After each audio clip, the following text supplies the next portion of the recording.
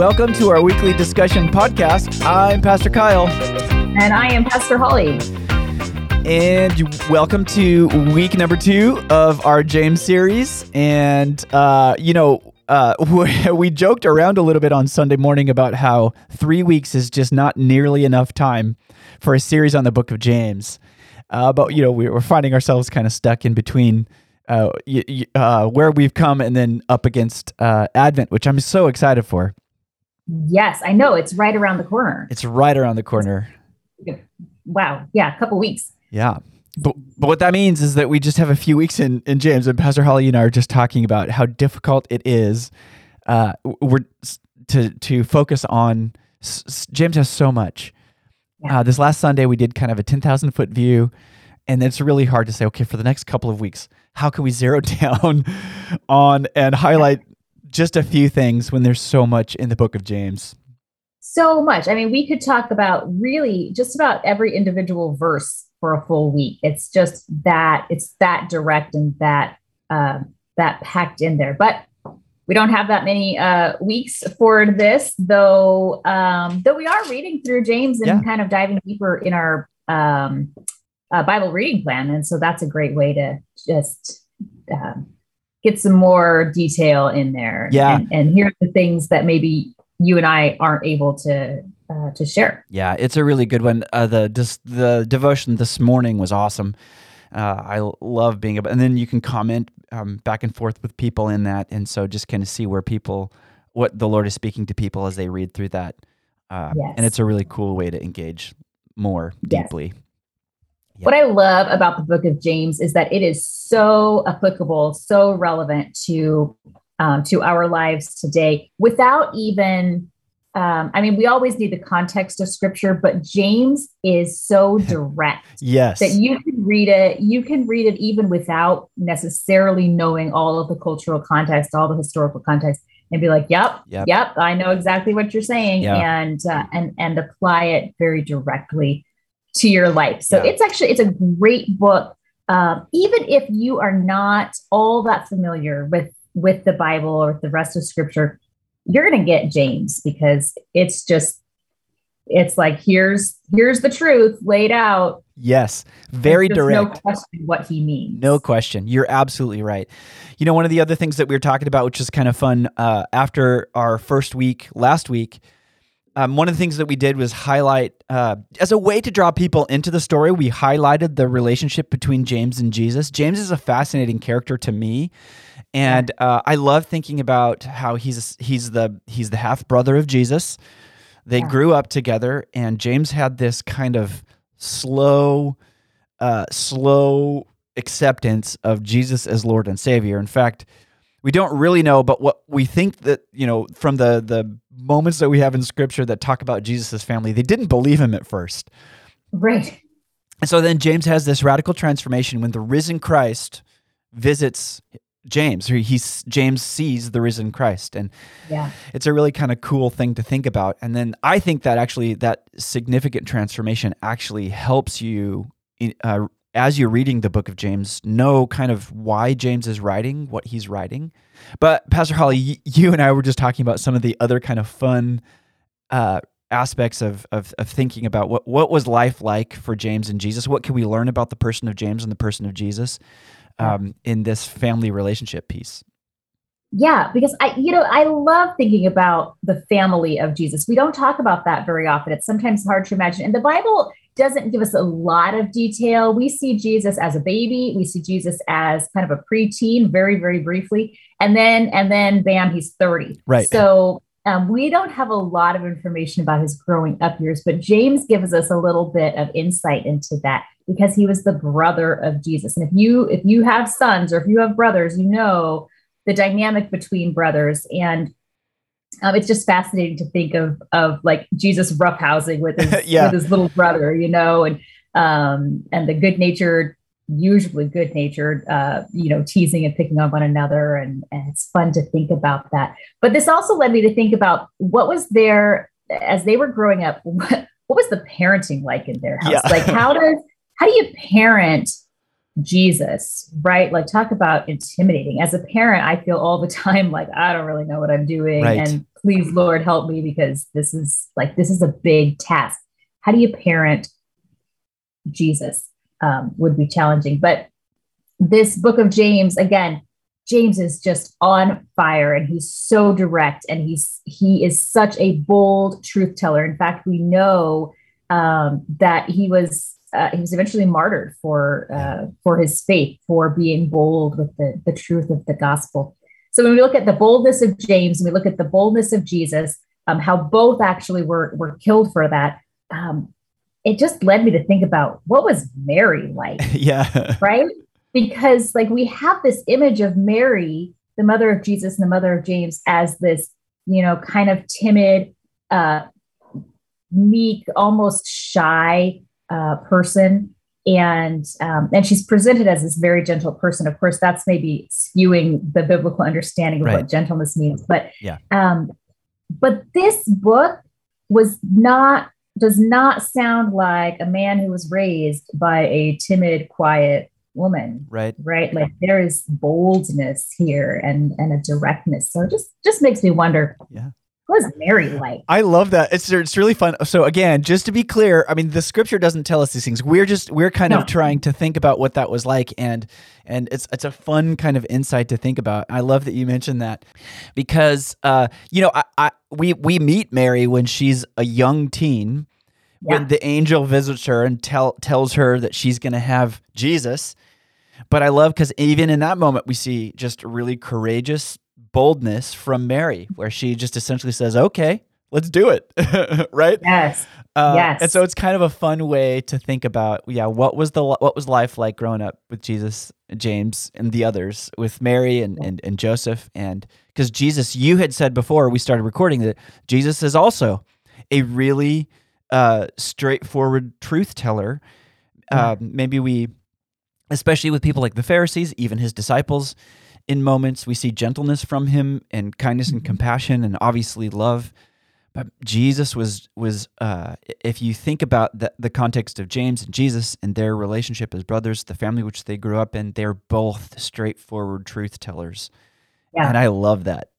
Yeah. Don't mince words at all. I love it as well. And I think, just like with Jesus, the Bible doesn't give us a lot of detail of the family life of Mary, but we do see her being bold and courageous and saying yes to God. And then we do see her again at the cross, right, showing up. She just reminds me of, I think of the mothers in our day who have watched their children suffer, particularly those who have watched their children suffer in the name of justice, and just how courageous those mothers are. And I think Mary shows us that as well. Yeah.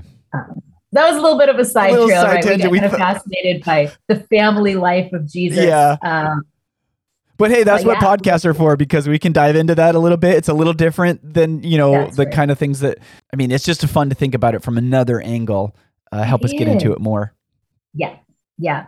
I love it. Love the freedom to to take those rabbit trails.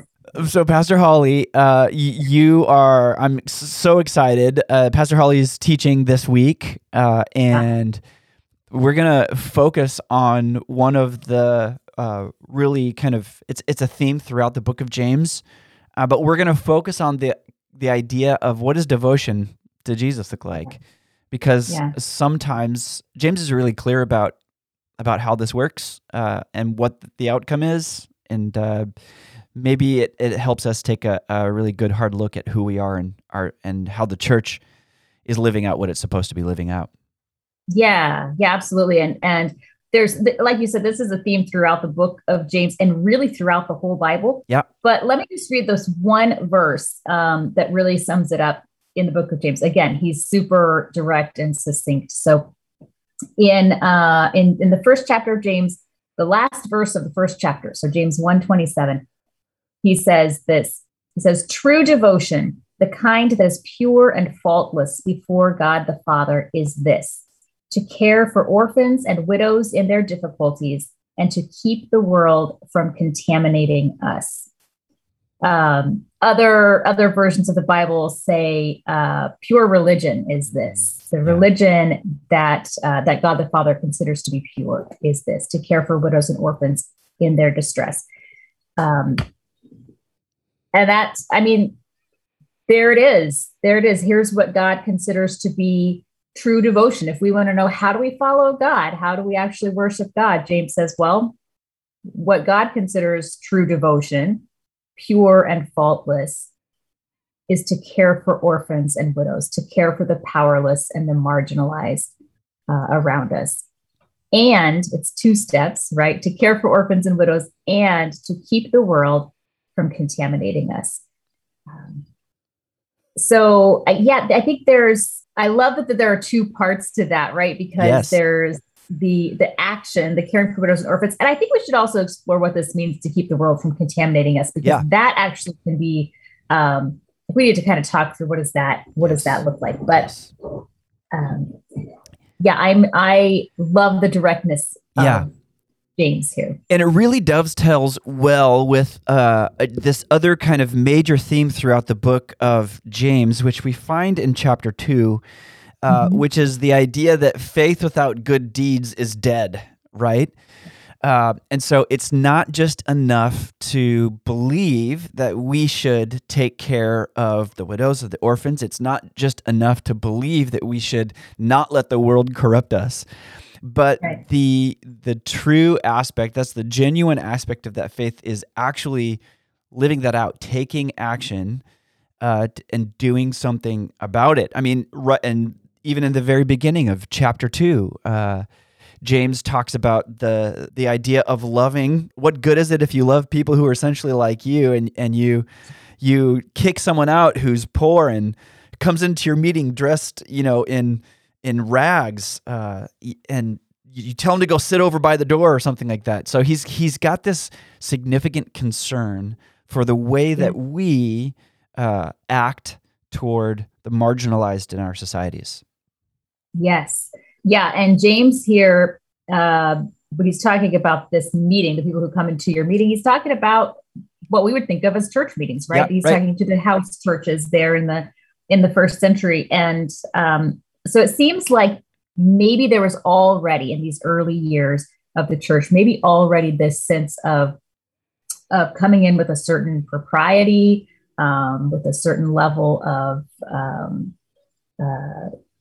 I don't know, wearing your Sunday best, right? And so what happens when somebody who doesn't have their Sunday best comes in? What does that look like? And again, so applicable to our worlds today, to our churches today as well. Yeah, James just continues.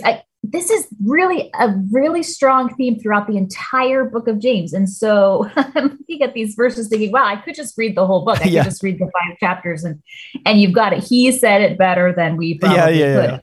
Could read the book of James. But he continues again further down in chapter 2. He just talks about, you do well when you really fulfill the royal law found in Scripture, which is love your neighbor as yourself. That's right. And what is this? What does it mean to have a religion, to follow God, to worship God? What James says is it means caring for those around you. And this is, as we said, it's just throughout Scripture. This is what I love about Scripture, is there are these common threads woven throughout. And this is a big one. I mean, we see this idea of caring for the oppressed, caring for the poor, starting back with, it goes way back to the law given to the Israelites and Moses in the early books in the Exodus and so on. And then through the prophets, Isaiah speaks so boldly to this in Isaiah chapter 58, where Isaiah speaks to how the people of Israel would cry out to God and say, look at how religious we are. Look at how well we fast. Look at how well we pray. Look at how well we worship. We are so religious. We're so faithful. And you can see that in our religious acts. And God responds and says, is this what I meant when I said to follow me? Is this what I meant when I said to fast in my presence? No. The fast that I consider to be true, to be a real fast, is to care for the poor around you. Yeah.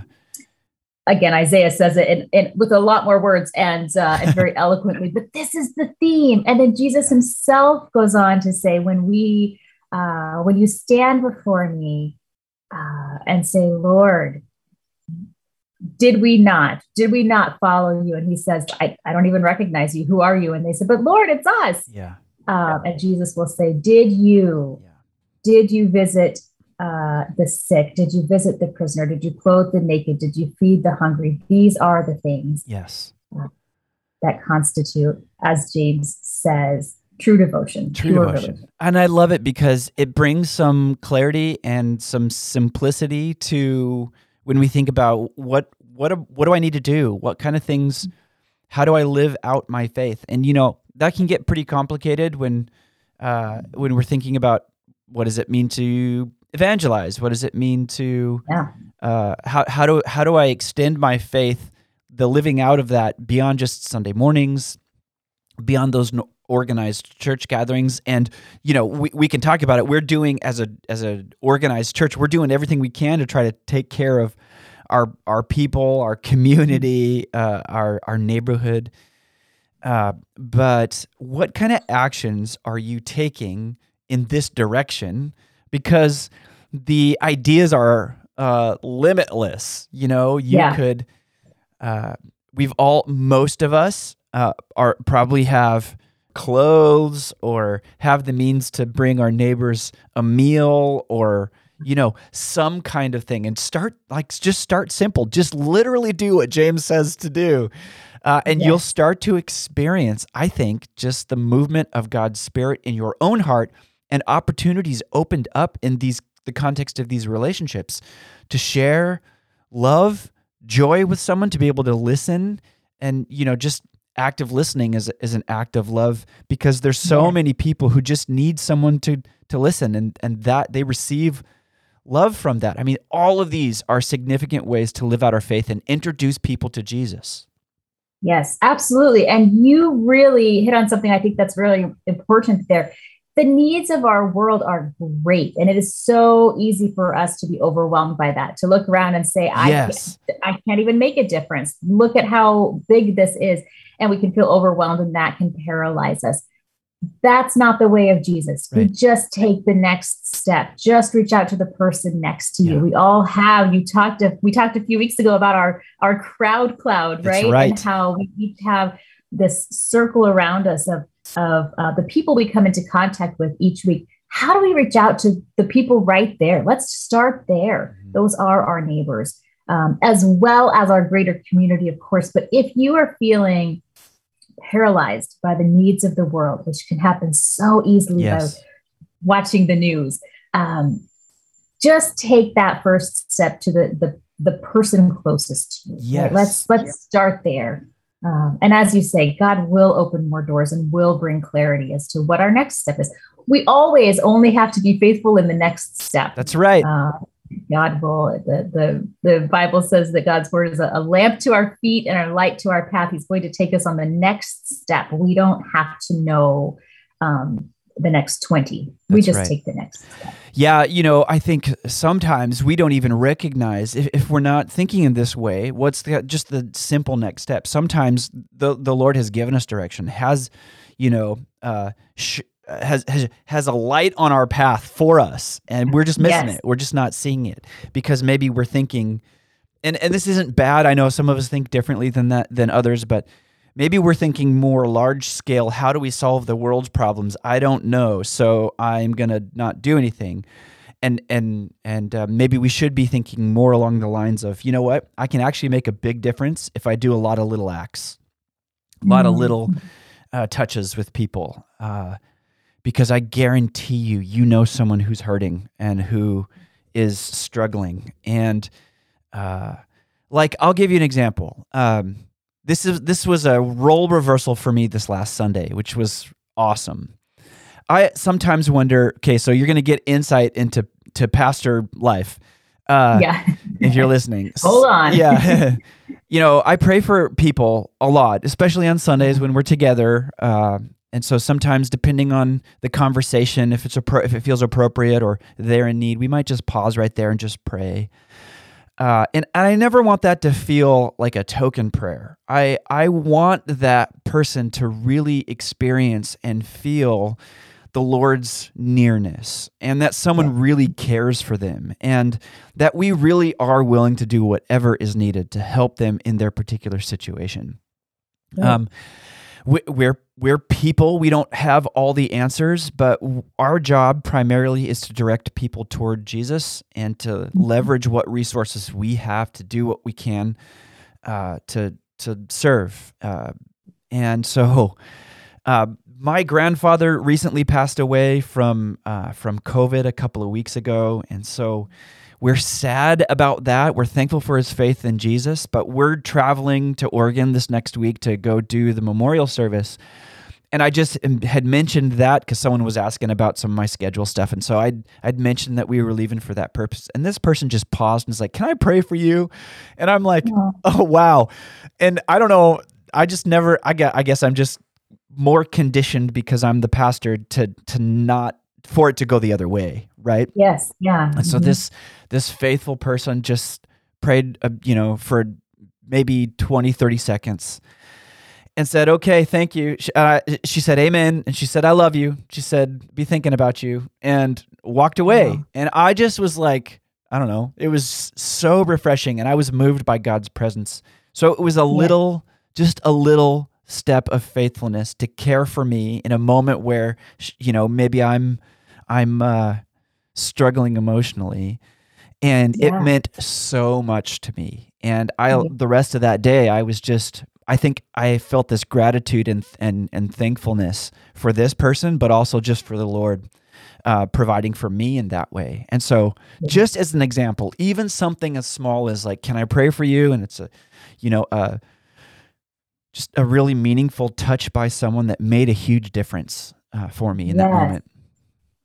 I love that. That person was open to the prompting of the Holy Spirit and made such a difference in your life on that day. And that's beautiful. Yeah. That's really beautiful. I think that sometimes, again, we can be overwhelmed looking at the needs around us, or think that we need to have a really big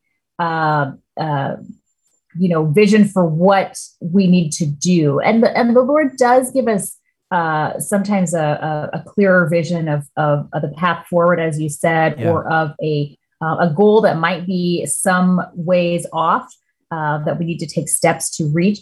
But more often, it's the Holy Spirit prompting us in our daily lives, step by step. Now do this. Yes. We have worked with and partnered with the Set Free movement. And I love how they say this. They say to live in the direction of freedom, to worship in the direction of freedom. And I think that idea of just move in that direction. Let's take steps in the direction of God. Let's make sure each step is in the direction of faithfulness. Whether it feels like a giant leap or a tiny step, just keep moving in that direction. That's right. And those faithful steps, those faithful actions, they add up. In fact, it's how the world has been. Every positive change we see in the world is because people are taking faithful daily steps. Absolutely. And, so I just think, we've got more stories. Last week, we had a neighbor who we have a food bank that we have started here at Crossview, who's been going for some time. And we had a neighbor who knew of another neighbor who was struggling. And as I was walking down the sidewalk toward the church, this neighbor asked for food for his neighbor. And I was like, absolutely. That is just super easy. We can do that. So later that day, I brought back our faithful and incredible food bank volunteers, put together a couple of boxes of food, which we dropped off to the neighbor who needed it. And that not only had a significant impact on the person who received the food, but the person who asked for the food for their neighbor, knowing that we could do that. And so it's just these small things that we might think they're not world changing, but you know what? They are for people. They are. And so just, as we end our time here, and we hear James say things like in verse 2, chapter 2, verse 14, what good is it, dear brothers and sisters, if you say you have faith but don't show it by your actions? Can that kind of faith save anyone? And he's really direct, and maybe that sounds more negative than positive, but I just, for our sake, just see the world, hear this call to care for people, to see the world differently, to know that these little actions can make a big impact and a big difference. And the more we do it, the more effect it's going to have. And that's a way to change the world. It really is. Pastor Holly, I'm so excited for this weekend and to hear you teach and preach on this. And so if you didn't have an opportunity to listen to Pastor Holly's message, please take time to listen to that. You can listen to it in podcast form on all the places you get your podcast, or you can go to our website and watch Pastor Holly teach and preach on this. And so excited about it. Just want to encourage everyone, the Lord is moving and working in your life. You can make a difference. Yes. And that's an amazing thing. So yeah, go team. Woohoo. Thanks for joining us, everyone. Bye.